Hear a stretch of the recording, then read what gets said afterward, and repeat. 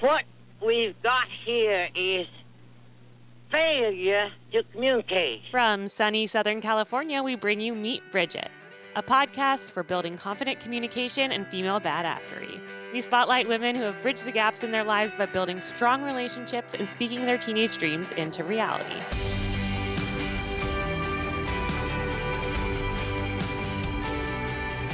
As an eating disorder recovery coach and holistic nutritionist, Lara Reeves Mufidi's mission is to increase awareness and educate the public around eating disorders and the journey to recovery. She entered the eating disorder community 20 years ago, and we're so excited to just crack open her story here, share all of her wonderful knowledge and experience on this very, very important and relevant topic, particularly for our audience of not only teen girls, but women of all ages, all shapes, all sizes. So, Lara, thank you so much for joining us today. It's an honor to have you here. Hi, thank you so much for having me. It's an honor to be sitting down with you. Yeah, this just came together so beautifully. Lara is actually the wife of my fitness trainer, but I've just heard, indirectly about her story to the point where I, with my own postpartum body image kind of issues resurfacing, I asked to reach out to her, and this connection just felt like such a natural progression to interviewing her for our podcast. So yeah. We're so excited to have you here. It couldn't be more relevant or perfect or, a better transition for us into this conversation. So, Ooh, awesome. I'm so excited to be here. Welcome back. That was a little clip from today's episode, which is a very special one, as it's filled to the brim with vulnerability and open-hearted discussions about some very difficult things.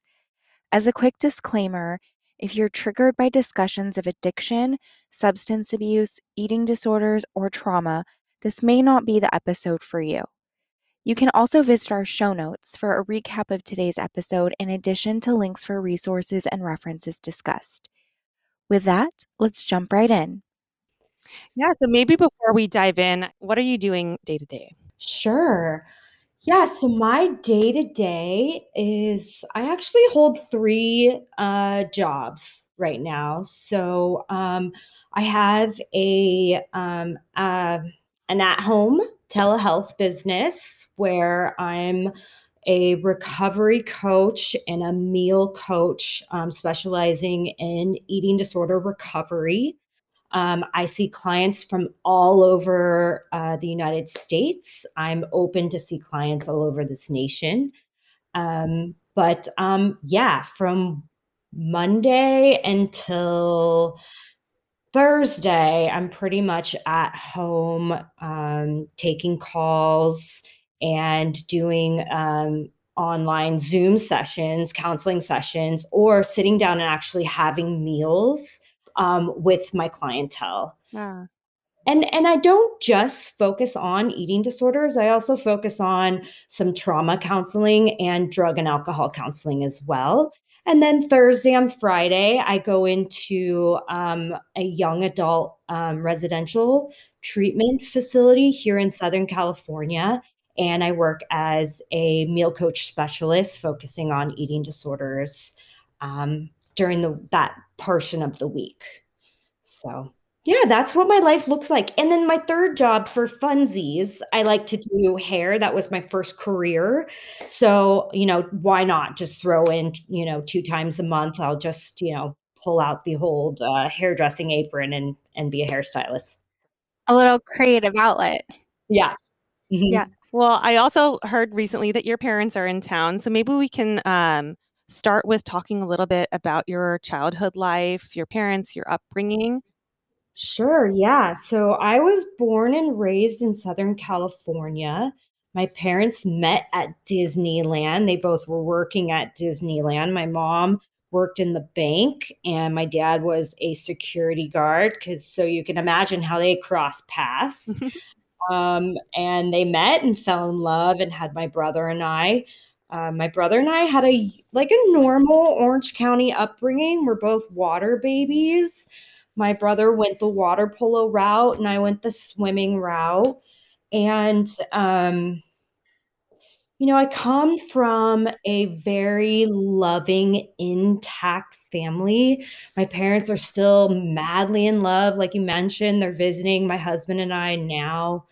They're still, they're that older couple that hold hands and wipe each other's face. Oh, I grew up with good role models. So to say, people with the stigma that people have broken homes, only have trauma, or go through hard times wasn't my case. Um, I had a very loving and hardworking in my life. Went to every swim meet, went to every parent conference type of family. So in my childhood, as far as family, was fantastic. Like, I would repeat all of that again. what about you and your brother? Are you guys close in age, or I think he's older than you, right? He's older than me. My brother's 6 years. He'd say five, but he's like 5 and like 8 months. Mhm. So he's about 6 years older than me. And my brothers just were different personalities where he's high achieving and a high achiever. He's a colonel in the Air Force now.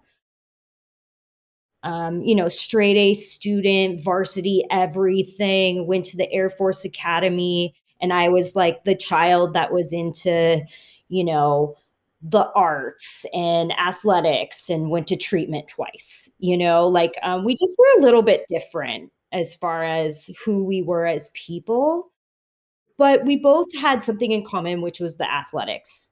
And I think that that's what my parents kind of brought to the table. We're like an athletic family, and so like my brother went to water polo, I went to swimming, and that's where I remember the most.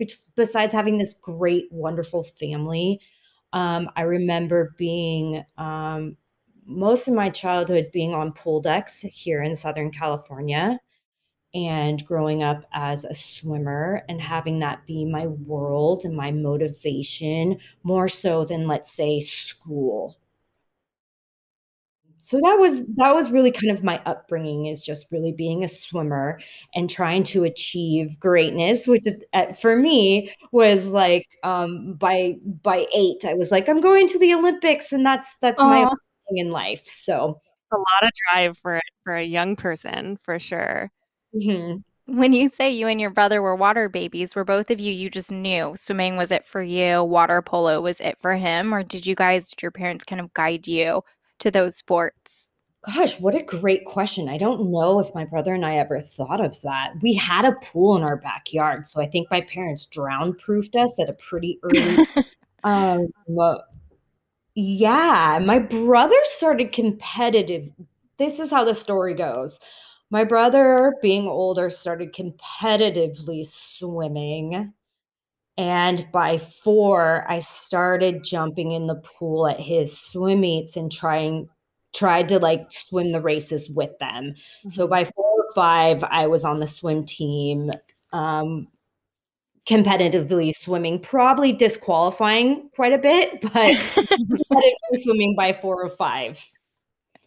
I honestly would have loved to see that. That's such a cute age. Plus, like, you're just kind of going for it because at that age, you're just doing whatever brings you joy. So, Yeah, and also, like, what an older sibling is doing, I can imagine that, like, especially if you were successful at that already, you know, coming I feel like particularly in that age of being a younger sibling, it's just like whatever your older sibling does, you just adore them, and, yeah. that's the way because it's the only way you really know.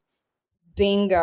Anything my brother was doing, I was like, "I wanna do that, and I wanna be better than that." You gotta remember this was the '80s. I'm gonna be 40 this year, and I was born in '81. So it was really kind of during that dawn of the first real big dawn of girl power and girls can Yeah. be anything. So, I really believed I could be as good as him, if not better. So I believed it, I wanted it, my parents reinforced it, so I was gonna go after it. Was there competitiveness then between the both of you? There still is, absolutely. Mhm. swimming is obviously such a physical sport. It's so demanding. It's all Mhm. about speed.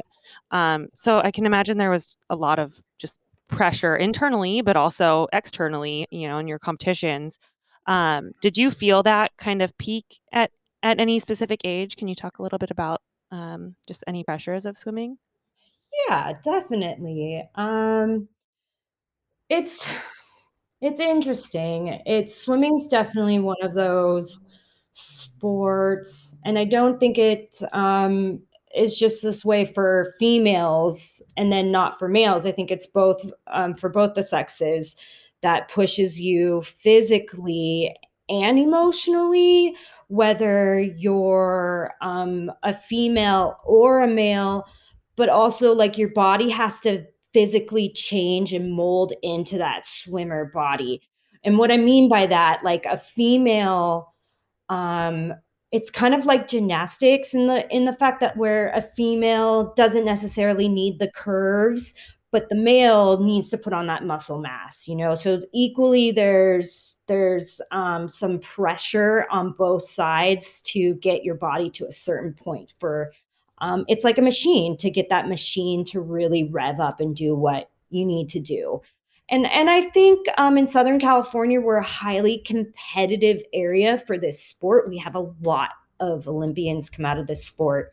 Um, in Southern California. And the when I was a teenager, my best friend was Amanda Beard. She's a 5-time Olympian. She went to the Olympics at 14. She comes from Irvine, California. She's an amazing girl.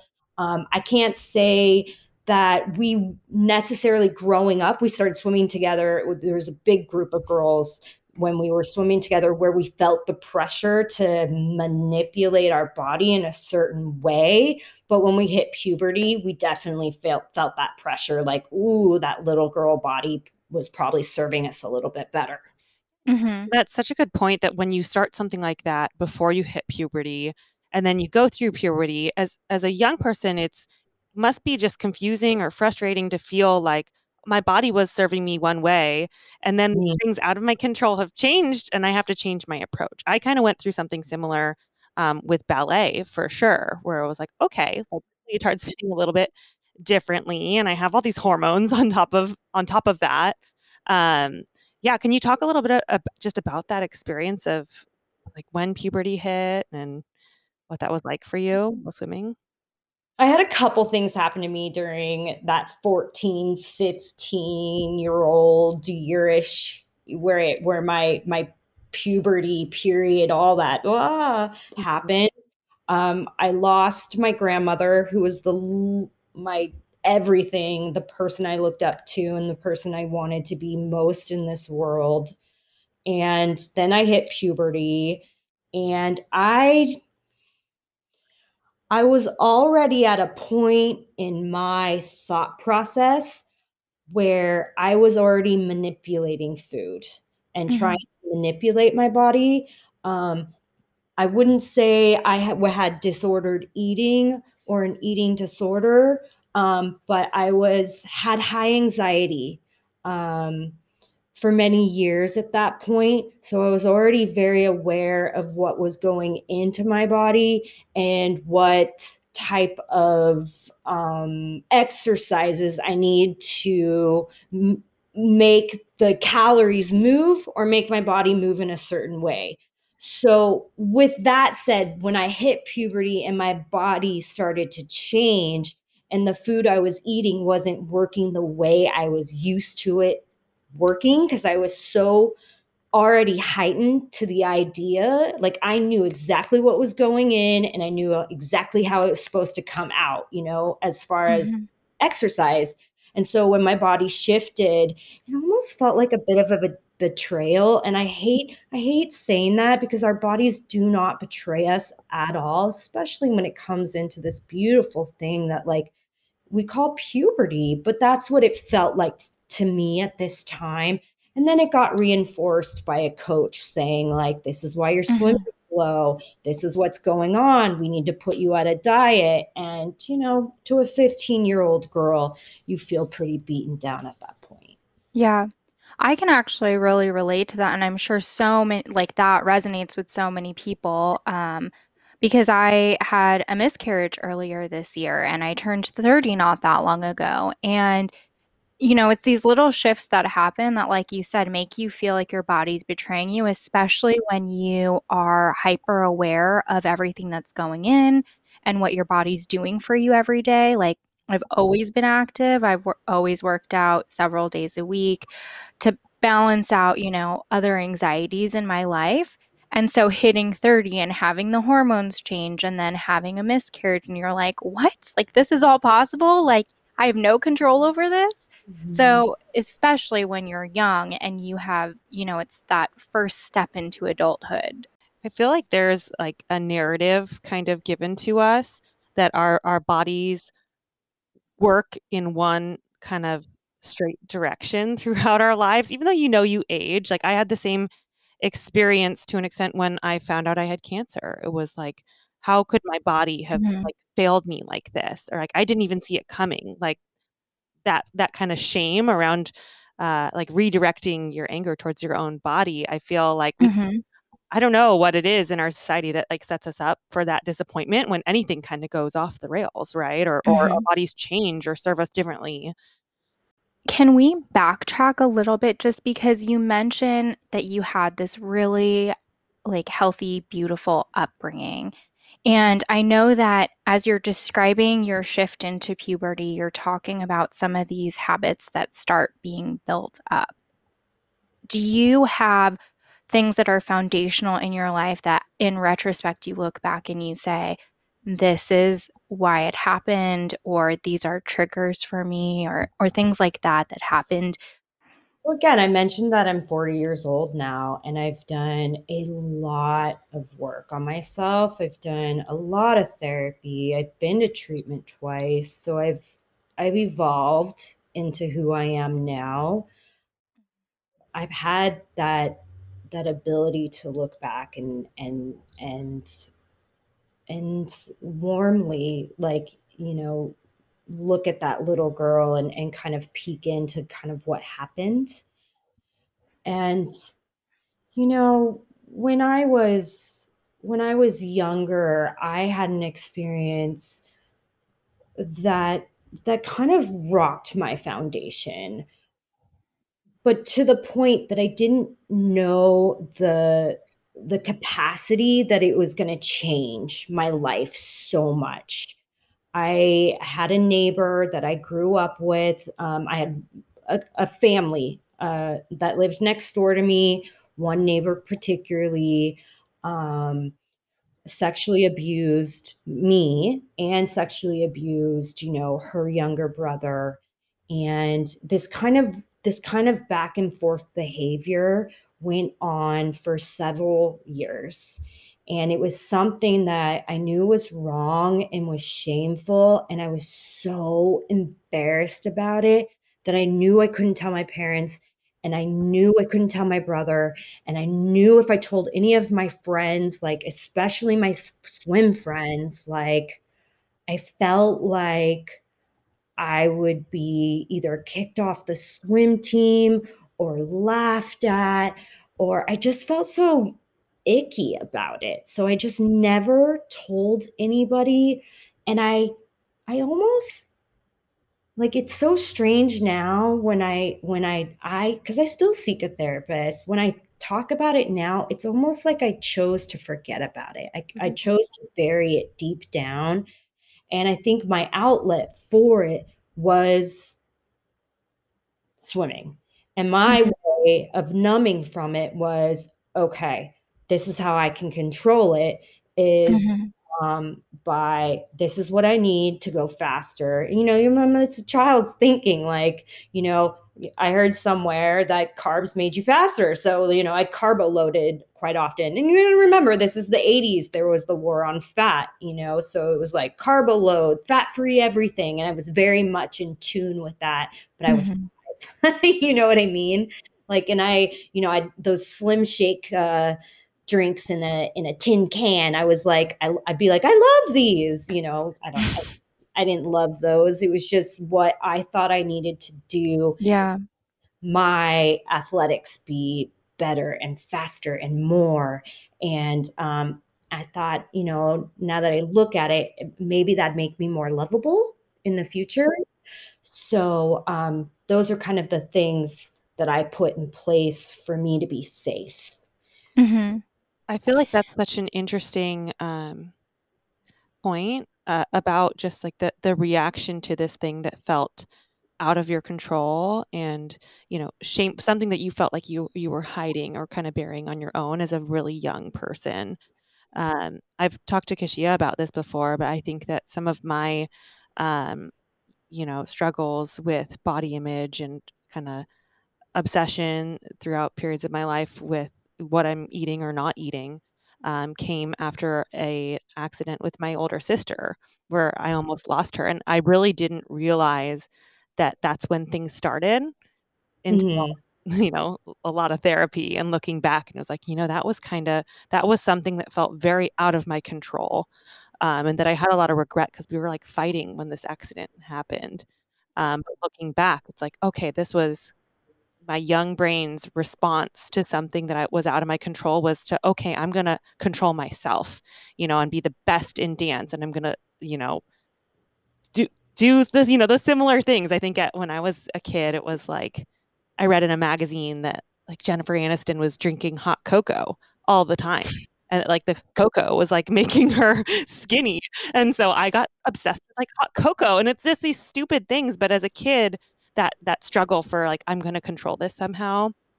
Mhm. Um, it feels very like A to B, like the solution to Mm-hmm. whatever you really aren't able to.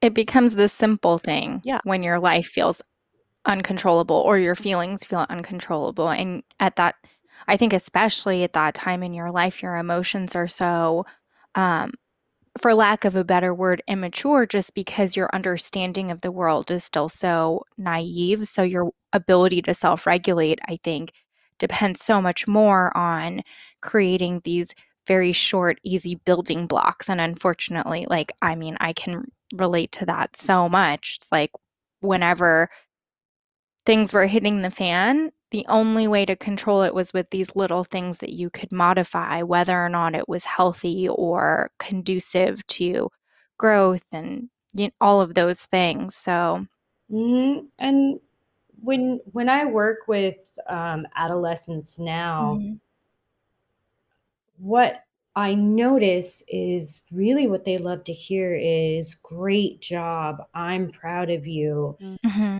So I think when we're younger, we're looking for that type of affirmation. So that's where the mind goes. If I do this, then the person I love is going to be proud of me. But it's just so simple at that age. Mhm. So that striving to be is kind of the connector that really the mind can make at that point in your life. If I strive to do this, then the one I love is going to be proud of me. mhm. When you were starting to kind of develop disordered eating, what was like the first um, like pattern in your behavior that emerged when it really started feeling like an actual disorder? Yeah. Well, so I really jumped off into the deep end real quick. Once my coach pulled me out in front of my peers and let me hear it, I immediately went to binging and purging. I mean, I definitely, there was no gray area after that. The gray area was the years building up to that. Mm. And, Mhm. um, I think, and this is just my opinion, I think some of us have more black or white thinking than others. And I think that I was one of those people. In fact, I still am after years of therapy, and my thinking went to, I've got to get the weight off fast and now. So I went to binging and purging. And again, right away, I feel like it consumed me as far as being obsessed with it, so much so that I could no longer swim. Like the obsession to get everything out. took over everything. It took over, I was very close with the girls I swam with. They were my best friends, my family, and I wanted nothing. I wanted to isolate from everybody, even my own parents. I gave up swimming for it. I just isolated pretty quickly within months once I started bulimia. And that's one of the signs of someone with an eating disorder. The isolation happens pretty quickly. Can you tell us a little bit about that portion of your journey? Like, not the bulimia portion so much, but like, how long did this go on for, and what did it take for you to say, this is a real problem? Well, there's sections of that journey for me. I wouldn't be completely free from my eating disorder until I was 33. Wow. I definitely have sections of it. So at 15, I started with the bulimia. By 17, I was fully anorexic and rarely using the bulimia. I could barely like make it to school at that point. It was my senior year in high school. I barely graduated high school. And then immediately after high school, I went on a graduation trip with my family that I was very malnourished and hallucinating and falling down. And my father had to carry me around like a little baby. And immediately after that trip, I went into treatment for anorexia and bulimia. And after that's when I was 18. I was in there for 6 months. I was hospitalized for 6 months. After that treatment, I would have some freedom for 4 years until I was about 22. And then I relapsed on my bulimia again. And then I would be, from about 26 until I was 33, I was back in my eating disorder for quite a bit of time. With that trip, was that the first time your parents really understood that you were going through this? Was that the first time it was like exposed in your family? No, my parents found out I had an eating disorder. When I quit swimming, there definitely was like, hey, what's going on? Because it was my love, it was my life, it was everything I wanted. And my parents were very concerned that they thought I was doing drugs or something, like something radical had to be going on. But, they couldn't find anything. And so it wasn't until months later that I think I was doing a cry for help. And months later, I had left a substance. I'm not going to say what it is, but I had left a substance out that was assisting me. My mom found it. Oh, wow. I want to go into your the actual hospital treatment that you started with. But before we do that, I'd love to, now that you're on the other end in a sense, and, you're helping people who have dealt with all different types of eating disorders, do you notice any trends or kind of mindsets that distinguish someone from being, say, like anorexic versus bulimic?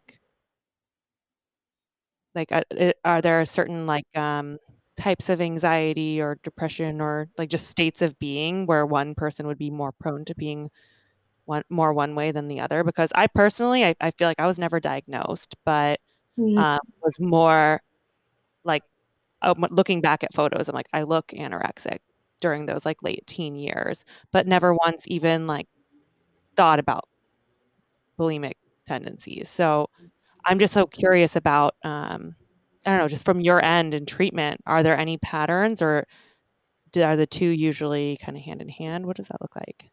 Well, there's definitely differences between the two. I think a lot of the times we live in today's society, we have the distinction between disordered eating and eating disorders, where eating disorders are on the medical side. they are an illness. Eating disorders are an illness. They are physically, and they're a physical and psychiatric illness, where disordered eating isn't on the medical side. There's some emotional stuff going on and some numbing out, but it's not on the medical side of things quite yet. It doesn't mean it won't go there, but it hasn't reached that point yet. With anorexia, I can't say you pinpoint different personality who would have what. Even with anorexia nervosa, bulimia, and binge eating disorder, all three disorders, one common trait is perfectionism and overachieving. Because a lot of eating disorders have that sense, that false hope of control. So perfectionism runs very deep in most eating disorders, although the traits of the eating disorders might be slightly different. Some traits might be spot on. So I can't necessarily speak into personality traits that fit certain eating disorders. What I can say and what I personally see is certain traumas sometimes do.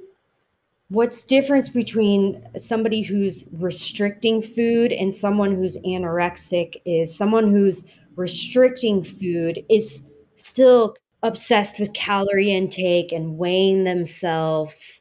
The obsession of that is still real, but the anorexic is going to take it to a harmful place, where the fear consumes them. The fear of eating is worse than maybe someone who has a fear of flying, or has a fear of death. The fear of eating absolutely is the biggest fear of their life. The fear of gaining weight. This isn't they're not, eating disorders aren't things people choose to have. They're actual psychiatric fears, so you've got to kind of consider that. Where bulimia is the, where they eat something and they get rid of it. Again, they're still going to have that same quality of fear of gaining weight, obsessed with calories. But, they just, when they eat something, they don't keep it down. You mentioned that you were in treatment twice during this time in your life. And so you talk about the first time you went in after that family vacation. And then I think the second time you said was after your period of time in adulthood. I think for some of our listeners, they might hear that and think, okay, so it wasn't successful. But can you turn that around and maybe share a little bit about your experiences going into treatment and what was meaningful for you and what you took away from those experiences? I don't think that it wasn't successful.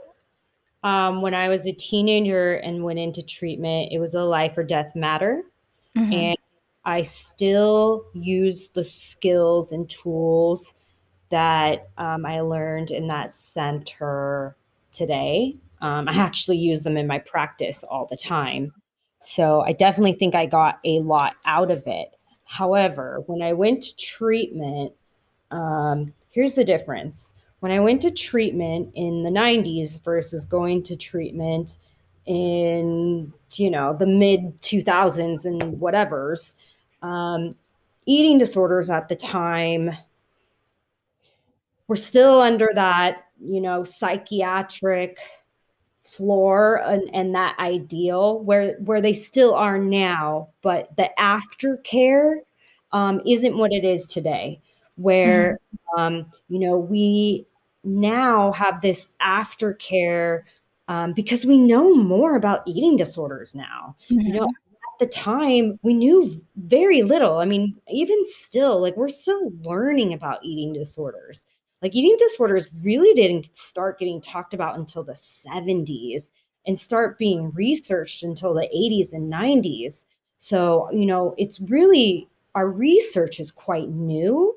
So we kind of have to give that a little bit of a break, where if you go into treatment now for an eating disorder, you're going to have a huge treatment team after you leave treatment, and that can last for a couple years. And that's what I have a career on. People Mhm. see me after they've gone to treatment and IOP programs and stuff like that. And then, some clients like to do like a 12-step program, which is Eating Disorders Anonymous or Overeaters Anonymous or Anorexic Bulimics Anonymous. So we have these other wonderful tools available now, whereas back in the 90s, anorexic and bulimics didn't necessarily have these, or Meta. We didn't have Meta accessible to us, so we have these other incredible resources at our fingertips.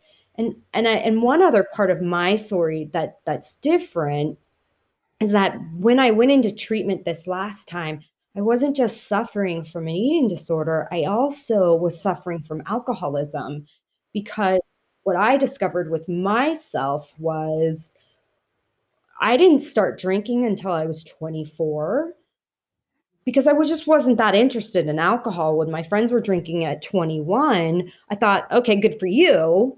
But I'm still a little bit afraid of calories. And I just kind of just want to focus on my recovery still. That was still is my main focus. But once I started drinking, and there's not a ton of research behind this, co-occurring addiction is real. Some of us get it and some of us don't. And I have co-occurring addiction. Once I started drinking, I couldn't stop, so I also had the allergy to alcohol, and I didn't know that, so it wasn't like I drank like a lady ever. Once I drank, I was an alcoholic. And then, I relapsed on my eating disorder right away. I mean, it was really that quick, just like how I picked up my bulimia that quick. I picked up alcoholism that quick, and I couldn't control it for 6 years. Mhm. Wow. How were the two treatments different? Because I know the first one you said was hospital treatment Mm. for 6 months, right? Can you explain kind of like the duration and sort of like what were the changes that were put into place for you for each treatment? Well, I was fortunate enough when I went into treatment at 33. I had a wonderful eating disorder treatment team that I was still working with from when I was 15. I still had my nutritionist intact, and I still had my therapist intact, and I still had my psychiatrist. So they were on it. Once I relapsed in my bulimia, they were on top of it, and they were trying to help me put those pieces back together. They just couldn't help the alcoholism.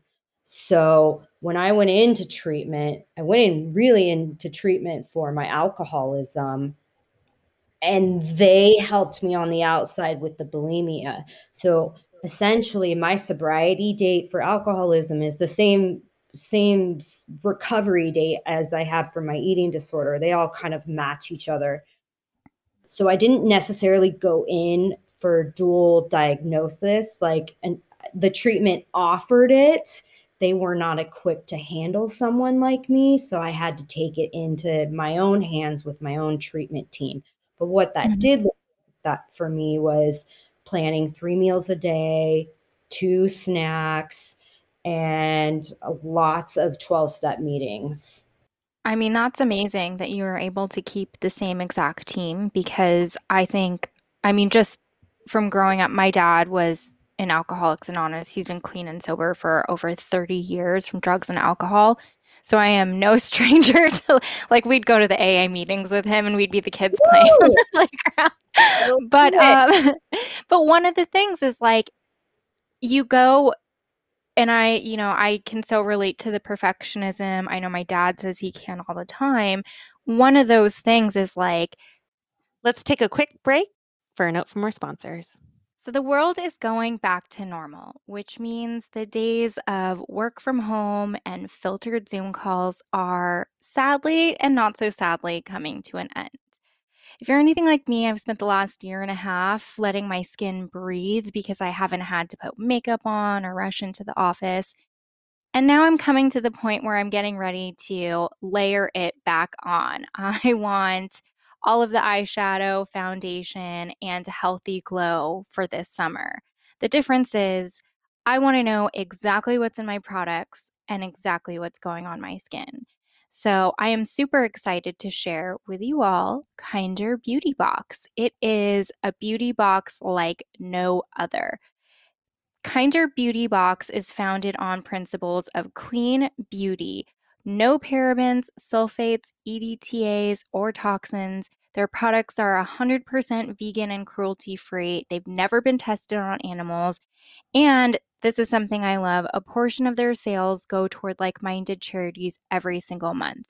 Kinder combines the greatest products of anything you could imagine, from hair to skin, nails, lipstick, eyeshadow, you name it. They all follow the principles of clean vegan beauty. This month's box has some of my favorite brands in it from Pacifica and OC, and I can't wait to get mine in the mail. We're really excited to share that Kinder is offering our listeners 40% off. That's right, you heard me correctly, 40% off just by using code Bridget, BRIDGET. All you have to do is head to kinderbeauty.com, KINDERBEAUTY.com, select your box, subscribe. You will not regret it. You're going to get some gems this month. Now let's get back to the conversation. To find the right people for you at the right time is so important. And there is that sense of, battling with yourself with the cognitive dissonance where you're like, okay, am I being my own worst enemy, or am I doing right by myself for this journey, for this recovery? It's so interesting and cool that you were able to work with the same team and they knew you and, were really able to be in your corner for that section of this. I really think that hat needs to be tipped to my parents. If it weren't for my intact family, for that family that compassionately loved me through every step of the way without knowing my trauma. My parents didn't know my trauma until I got sober. So that was 33. They never knew why I had an eating disorder in the first place. So they went through this journey with me the entire time thinking it was them, which I think I want to speak to the parents a little bit on this one. Like, eating disorders and addiction aren't it's a family disease, but it's not a family issue. Sometimes we've got to work through it as a family with love and compassion and discernment and detachment, but it doesn't mean all the blame goes on the family.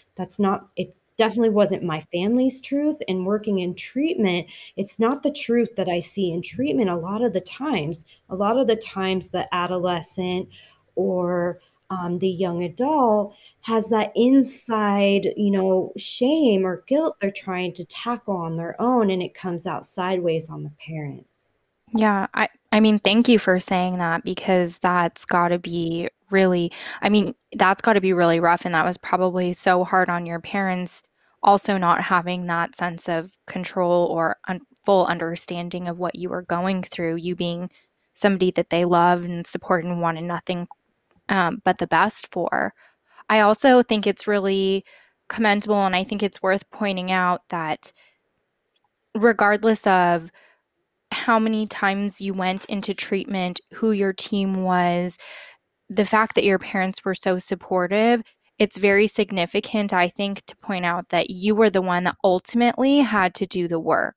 Thank you. I had a mentor tell me a long time ago that If we allow things to happen to us, that's where resentment festers and fear gets stuck. But if we allow things to move through us, that's where we learn to be aware and have this openness about us, and we learn, right? So Mm-hmm. I've just gone through many years now, just letting things move through me instead of letting them be attached to me. And I think that's a good mantra to have. Like, let it move through you, even if it's trauma. Let it move through you instead of be a part of you. It's such a powerful statement. When you were starting real treatment, was there, I mean, even though you knew it was medically necessary, in the first instance, was there still some part of you that was resisting the treatment? I'm smiling like really big. I love talking about I wanna call it the aha moment, and I think today with a little bit of, spirituality in my life, I would call it a God shot, but I mentioned that vacation. My parents my mom loves ancient everything, and so we went to Greece and Israel and Egypt, and, I was not practicing anything at the time. Um, and wasn't for years, but I happened to be in Israel at the time, and I was like I said, I was passing out. My dad had to carry me from these beautiful, like, monuments, like, carry me around like a baby because I was just passing out because I wouldn't eat, you know? And I actually remember my mom gave me a Coke Light. If anybody's ever traveled to Europe or anything, they have different Diet Coke in those areas, and it tastes different. And I remember freaking out thinking my mom put sugar in my Diet Coke, and so I wouldn't even drink Diet Coke or water, and so I was just getting sicker and sicker and sicker. And we were in, Israel at the time, and I remember touching this stone. We were on a tour, and I remember touching this stone, and I just remember this, like, warm feeling come over me, and I just heard this voice that said, "Live." And that was kind of that, like, "Okay, it's okay. I need to go to treatment," because on that trip, I turned 18, so now it was my decision. So it was my decision to go into treatment, and that helped as well. I also this is interesting, I had these 2 young gentlemen who I thought were courting me this entire trip. I thought like, "Oh, they're totally into me," but they kept asking me to go to Friends of Bill's meetings, and I was like, "I don't know who this friend is," I'm like 17, about to be 18. I'm like, "I don't know who this friend is. I don't wanna know who your friend is." I probably looked like a drug addict. I was like, "No, no, thank you." I honestly thought they were hitting on me, but they were trying to 12-step me and get me to a meeting. So, a lot of Mm. God shots on that trip. That's actually so cool that you were in such a spiritual mecca and that this is where this is happening to you. I'm Mhm. I'm happy it did. Um, and I'm only laughing because, of course, for anyone who doesn't know, Friend of Bill, like you said, is just sort of like it's a very low key way of saying like, let's go to an AA meeting together. And um, Yes, yes, so and that's I was like, that's great. "I don't know who your friend is, but stop hitting." Leave me alone, Bill. Yeah. um, that's so great.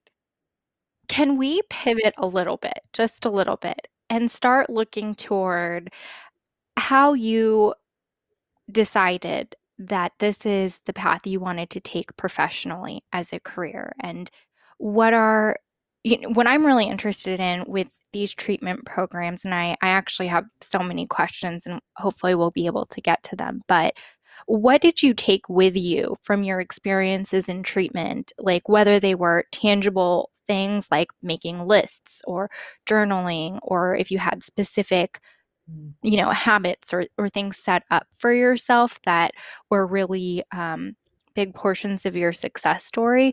Like, tell us a little bit about how you took those lessons and transitioned from Laura, the, survivor of this, the champion of this, into Laura, the coach and the mentor and the leader.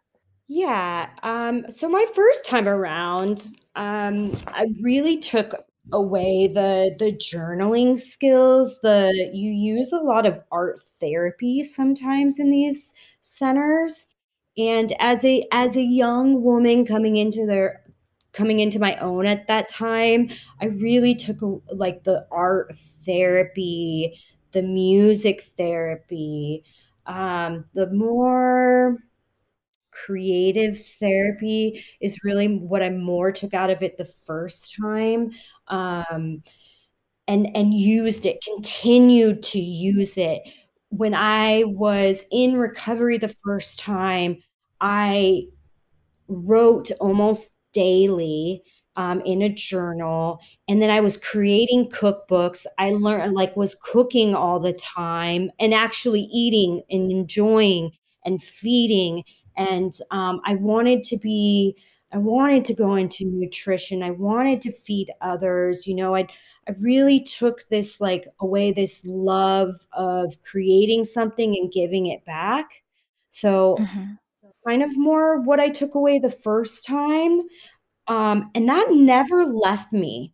What actually happened was I went to college, I went to Saddleback, and I started taking nutrition and music classes and radio classes. I really thought I wanted to be like a radio host or a nutritionist, and I wasn't ready. The nutrition, classes were a little bit triggering for me, and I got a little bit scared and decided I'll go into hairdressing.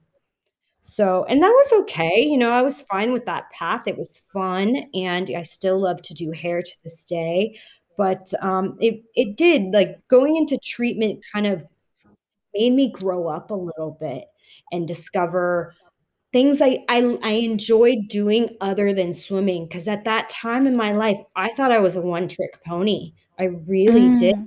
and I found out I was a lot better at things than just being an athlete. So that was very important to me, and in such a short period of time, I learned to, see that I was creative and I had a voice, and, started to use, and then I could use education, which I had never ever used in my life. I'd always used my body to achieve. So it was, learning that alone in treatment was highly, highly valuable for me. So moving on to the next chapter, I wanna say, again, learning my self-worth and my value, my voice coming into my womanhood.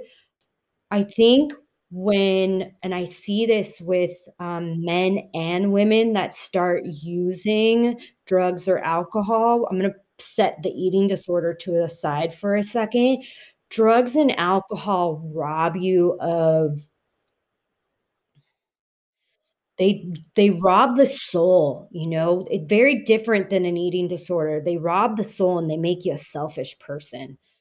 And whether you want to be a selfish person or not, you're not trying to, but you become this selfish person that seems a little bit heartless and soulless. So when you come into a treatment center for alcoholism or drug addiction, you get your soul back. You learn that you don't need to be self-centered or self-righteous or self-seeking.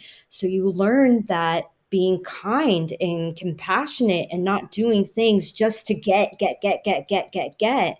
is much better for your well-being and your safety, and some self-care is and feeling your feelings, instead of numbing things out all the time.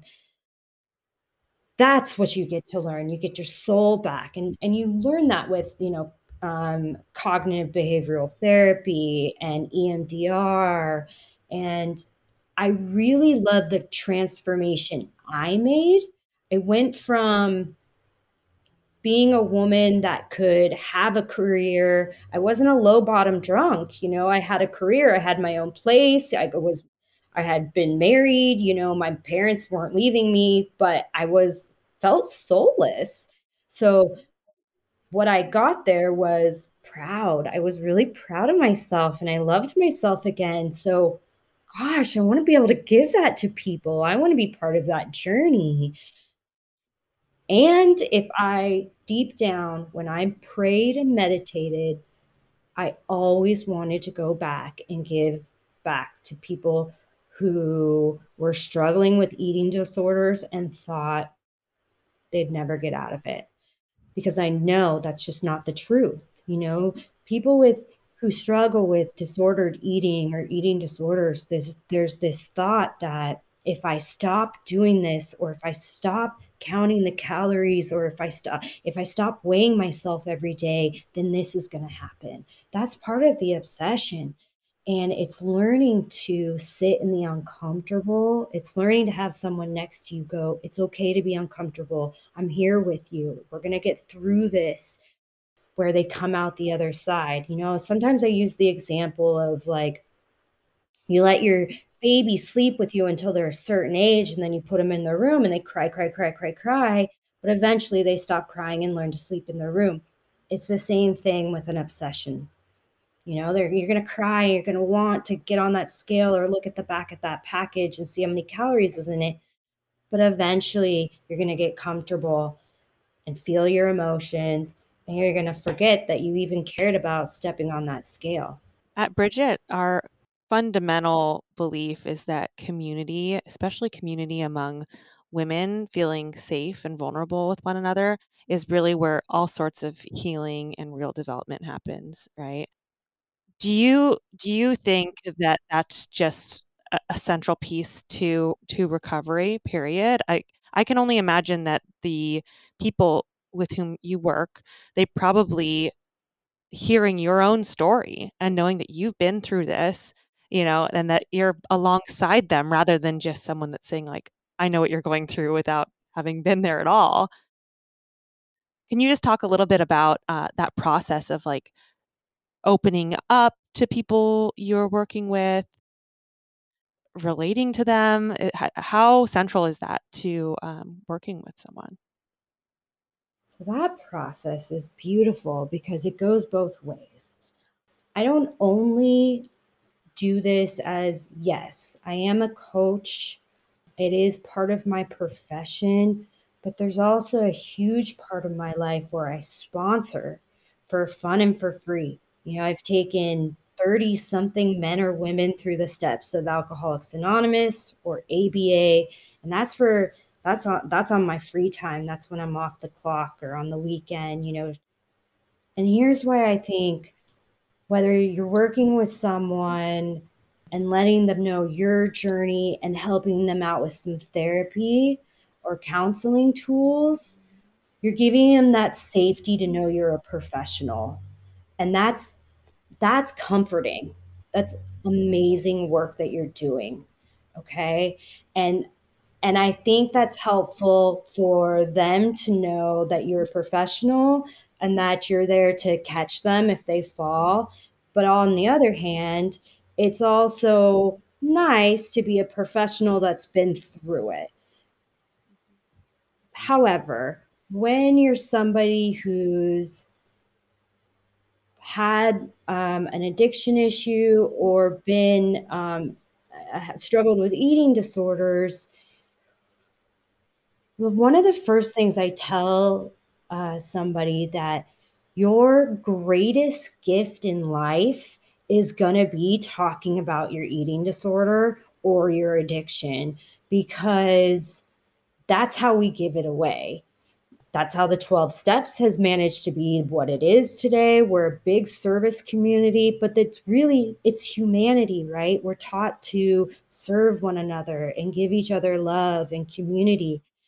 And I love this quote, like, self-esteem is built on esteemable acts. So when I can go, hey, Asha, let's talk about what you're going through and tell me, and let me see if I have any words of wisdom or tell you what's working for me in my life and see if that works out. Or let me just listen to you for half an hour as a friend. Then you walk away hopefully getting something, and I walk away going, okay, all those years I struggled was worth something. I got to give back to a beautiful person, and it's worth it. It makes my life meaningful, and hopefully I got to help you, and the world keeps turning round and round and round.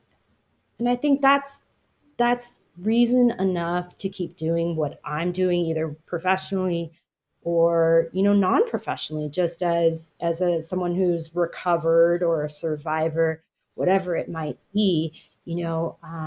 I just think it's part of the human condition to just give back and love. It makes life so much purposeful when we can just be like, hey, let me give you some love or compassion, some time, and give back to you. Put your burdens on me for a little bit. Yeah, just for like a little background, even when Lara and I connected, I was actually surprised throughout pregnancy. I expected to be a lot more uncomfortable with my body shape changing through pregnancy. I know a lot of women are. A lot of women say that it's the most wonderful, sexiest feeling time of their life. That didn't felt like that at moments for me, but not the whole time. I was really sick in the beginning and really just uncomfortable in the end. The middle felt great. But overall, it was fine. I didn't feel like any of the old, really restrictive eating patterns and anxieties had come up at all during pregnancy. And then suddenly I had this baby, and postpartum hormones were happening. I had a postpartum hemorrhaging situation that happened, but really ironically, the thing that was triggering for me was this like really voracious breastfeeding appetite, and just feeling like, oh my gosh, who is this person and this amount of food that I'm eating? Like that ironically was what was so triggering to me. But I think that as an adult and having had gone through kind of coming out of that fog in a way in the past, I, you know, I reached out to Lara because I knew that, like, okay, there's something weird going on here. Um, and maybe I can just connect with someone that's been through this and has had, has dealt with it, in different times of her life. And that was so powerful to even just talk to you on the phone, and share our stories. And you gave me some great just suggestions for journaling and different way things to reach inside myself to see this from different angles, right? For our younger listeners who might not have already gone through something before, where they can recognize patterns or recognize things that they know aren't self-serving Mm. behaviors, right? How would you suggest like a young woman to like connect with someone else? And with that, let's take a quick break. Okay, you guys, if you're anything like me, you love getting a little surprise package in the mail. There are so many subscription boxes out there, and it's hard to know which ones are really going to be bang for your buck, really, really good value. We don't take it lightly when we are going to promote one. This one is Kinder Beauty Box. One of the founders is one of the women that we've interviewed, Daniela Monet. Knowing Daniela, Kinder is just full of products that are clean, cruelty free, vegan, and just all the good stuff. You can go to kinderbeauty.com, and they are offering our Bridget listeners a 40% off discount. So, how does it work? You sign up for a subscription, and each month you get $85 or more worth of vegan, cruelty free, clean beauty products from top ethical and clean beauty brands. At least two of those products are full-size beauty products, and they're from all different categories of beauty, whether it's skincare, makeup, hair care, body, you name it. And the best thing is that part of their proceeds they donate to wonderful charities. So head over to Kinder Beauty Box, give yourself a little treat in the mailbox. I can't wait for mine to get here. Have fun. And we're back. Yeah, so I think I think the younger community has more resources today, which is amazing. But then there's a lot of resources today, and some of them can be great and some of them can be confusing.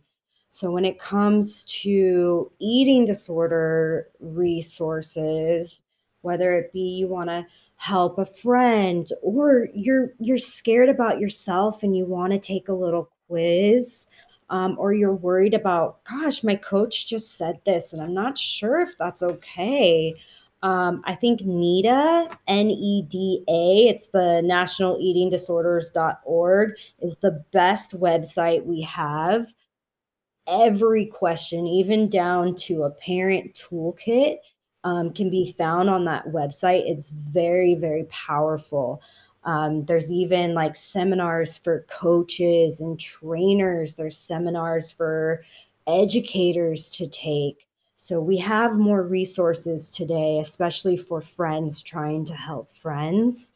One thing I like to tell parents and friends is, get yourself educated. Get yourself. It's one thing to think, gosh, my sister or my friend's getting pretty thin, but during adolescence, sometimes that can happen. Um, and thinness doesn't always mean an eating disorder. Anorexia comes in every shape and size. And that's not fair to just say, gosh, she's thin, that's anorexia. So Or, gosh, she's not thin. There is no disordered eating happening, right, right? that's right. Yeah, bulimia looks very different. Binge eating disorder, one of the common mistakes is with binge eating disorders, people tend to think that you have to be overweight to suffer from that, and that's not true at all. So definitely keep an open mind and get yourself educated about eating disorders. Read up on them before you ever approach anybody. If you choose to approach someone, rehearse what to say and never do it with a judgmental or punishing tone. You always want to speak with love and clarity and support, and slightly educated where you're coming in with more facts instead of you're doing this or you're blah blah blah. It's more of like, here are the facts that I'm presenting. This is what I've been educated on, and here's my support, and I'd like to add this. Mm-hmm. I always say speak with love and clarity, meaning be clear, but be very loving in your approach. So, there is a difference than just being very clear. You also want to be loving and remove all stigmas. And we talked a little bit about that. Yeah. Eating disorders do not discriminate. They come in all shapes, all sizes, every gender, every sexuality.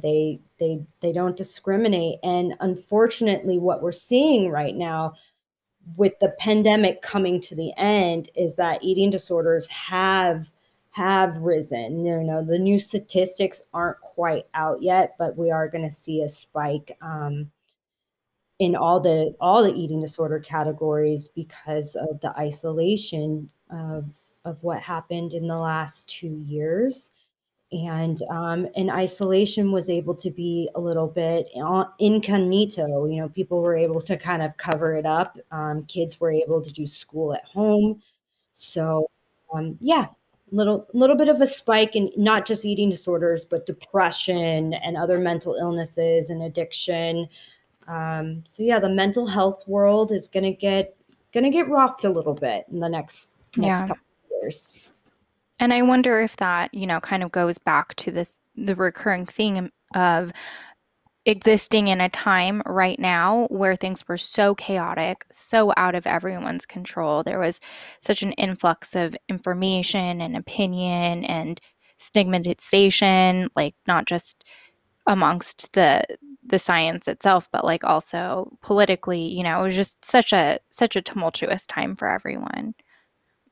Tell us a little bit what you think about that, because I think for a lot of young girls, again, a lot of younger people that are going through this, especially for the first time. I think the idea of coming out of anything, especially for those who are perfectionists and are, can be obsessive over things, I think that the journey to healing looks different for everybody, but is also probably a lot more difficult for people like that, where the idea is that, okay, well, if I do this, then it should be fixed or it should be all better. When in reality, it's the spectrum, kind of like grief or trauma or anything else. Like things come in waves and surges. And so I'd love to hear your thoughts on that. Mm-hmm. Perfectionism is, it's an interesting, it's one of those assets. It's a human asset that's been overused, that's become negative. It's Mm-hmm. one of those things that can get things absolutely done, but underneath of it, it caused nothing but chaos. Whether it's causing the person who's being the perfectionist, or causing the person or causing the people around the perfectionist. They're being, bombarded with, like barking orders or whatever it might be. So I think We love talking about failure at Bridget because it's so foundational to learning and to growth. But for most of us, that entire period right before failure is so terrifying for whatever reason, whatever your reasons are, because you're anxious or you're afraid or there's fear involved, or if it's, I won't be perfect at this. What do you tell yourself or people you love when that rears its ugly head? Like, how do you self-regulate when these things come back up for you? I feel like that's broken up into two. I self-regulate by I have a morning and afternoon practice for myself, and then the emergency practice of prayer and meditation, where I'm communing with my higher power, or nature, or the spiritual energy around me. I'm Mhm. constantly talking. I mean, even before this podcast, I'm like, please help me to help others. There's constantly a communication with something other than myself, because if I get caught in my brain, it's messy. I Mhm. can't go in my brain alone. So I need to I need to bring something bigger than me in. And that's what I've learned. So I start my day off with journaling and prayer and meditation. I try to end my day with that, if not every day. And then when I get anxiety, which I do, I am that person in the grocery store that will like look like they're talking to themselves, but I'm really like praying, or I do tapping, all sorts of things to self-soothe and self-regulate. As far as like allowing myself to fail though, I've learned to laugh at myself and actually repeat over and over, I allow you to feel today. I am a huge advocate of affirmations, and I think if you come into my office, I have a stack, like maybe 3 feet of affirmations that I've just memorized over the years. And there's a huge chapter on failure for myself, and affirmations on the mirror. I think the affirmations on the mirror just came off my mirror once I got married. So, and that was just so I wasn't embarrassed. But lots of affirmations and high-fiving myself, and just getting, because the subconscious is huge. Yeah. When we're younger, we're sponges. We need to learn to either feed us ourselves with positive affirmation if we're not getting it in our outside world, um, or start asking for it. Like, hey mom, can you tell me that you're proud of me more? Or hey dad, can you give me more hugs and tell me, like, that I'm still your little girl? Whatever you feel like you need to hear, don't be afraid to ask for it. That's so great. my dad, now he adopted me when I was 5. My mom remarried. And one of the things that I was just recently telling Asha about in our founder interviews is that we had a tough time growing up because there was this period of time where he had to get to know me. I had to get to know him. Like I said, he's 30 years clean and sober. So, as he would say, he came with a lot of isms and a lot of that, transcended. And, we all got them. I mean, you become the people around you.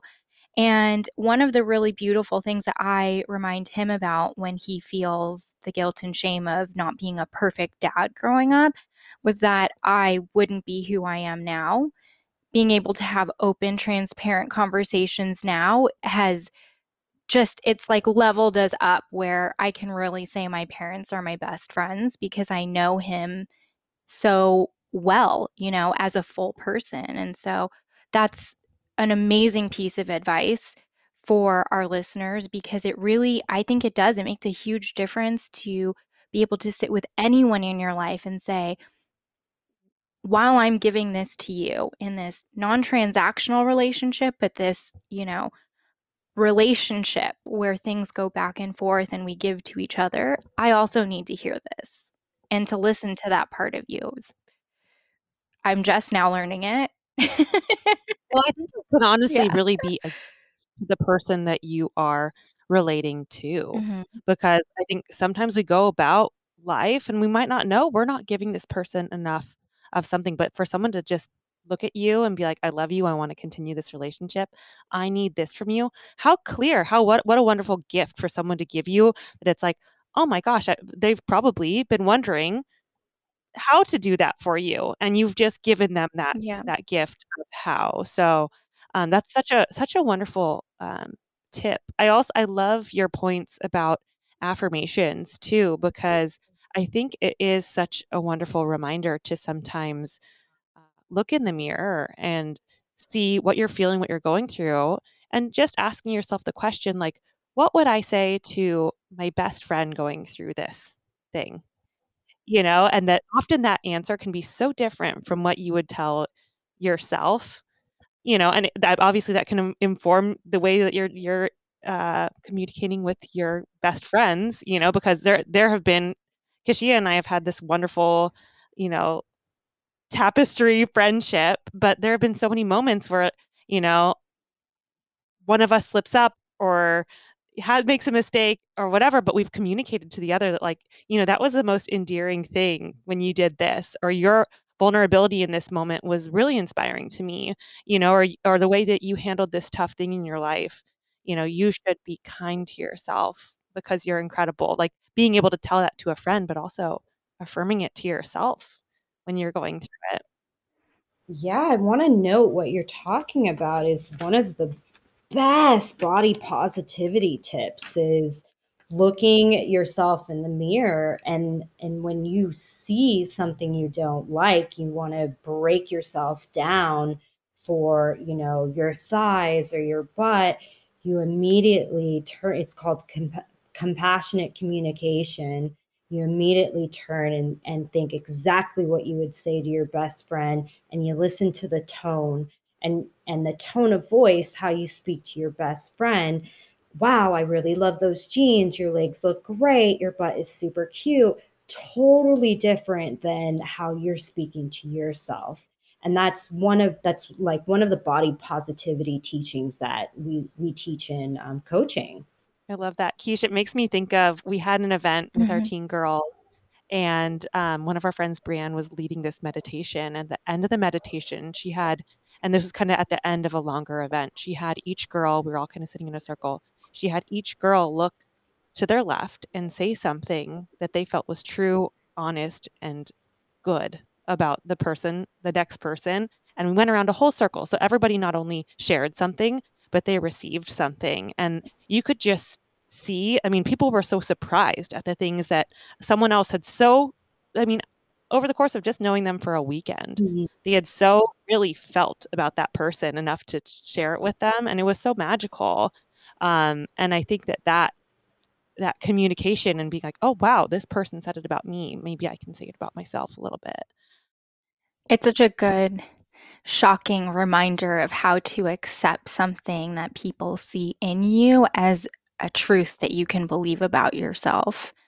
Because those are just so hard to come by when you're used to going, or if you're the type of person that has any one of these many issues that so many people have.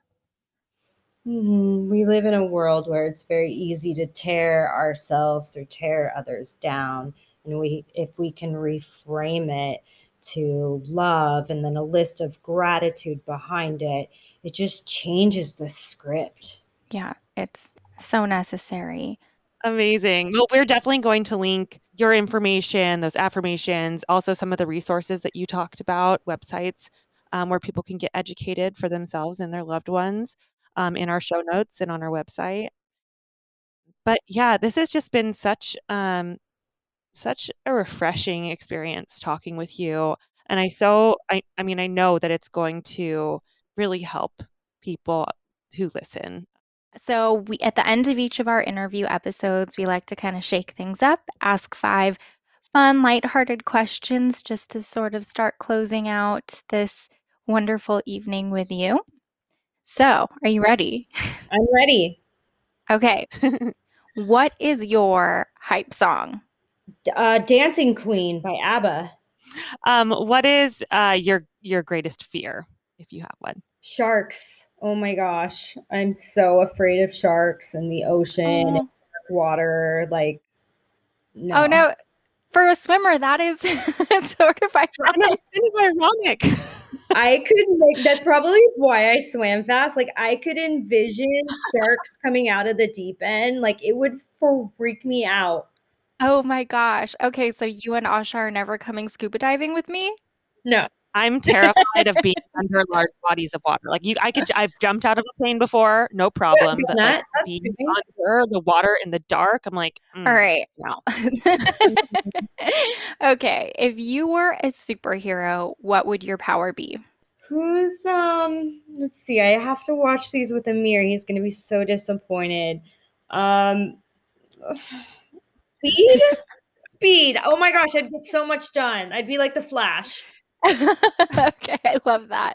I was going to say earlier when you mentioned you wanted to be like a radio DJ when you were older too, I was like, you have the perfect voice for that. Yes. Oh my gosh, I want to be Howard Stern so bad. Me too. So bad. It's never too late. I'd love it. All right, number 4 is do you have an embarrassing moment that you would like to share? Yes. So speaking of, I'll tie both my eating disorder and my alcoholism together. One time I was partying with a bunch of friends in Paso and I pooped a little in the baby pool. Oh no. Gosh. It happened. It happens. I thought I was farting, but I pooped. Everyone loves a good shark story, okay? It's okay. What is the mantra or tactic you use or employ to get you through your moments of fear or anxiety? Oh my gosh, always. Hand on my heart. I love you and I trust you. I love you and I trust you, just over and over. I love you and I trust you. When you look back on your teen self, what's one attribute that you had then that you maybe didn't see the value in, but you appreciate so much more now that you're an adult? My ability to be absolutely silly and goofy. I thought it was weird back then. Now I absolutely love that about myself. I love it. I can see it. The joy and the love and that compassion just radiates off of you. Yes. Thank you for sharing your story, your work. Thank you for your work, period. The good that you're doing. We appreciate it. The world appreciates it. And we can't wait to continue to talk with you and, just leverage your knowledge and experience for our community. So thank you, Lara. And that's our show. If you liked what you heard today, please like, subscribe to, follow, and share Meet Bridget with your circle. The best way to help our work here is to rate and review our podcast. We're listening and constantly working to build something helpful for you. Catch you next time. Did you have an awesome time? Did you drink awesome shooters and listen to awesome music and then just sit around and soak up each other's awesomeness?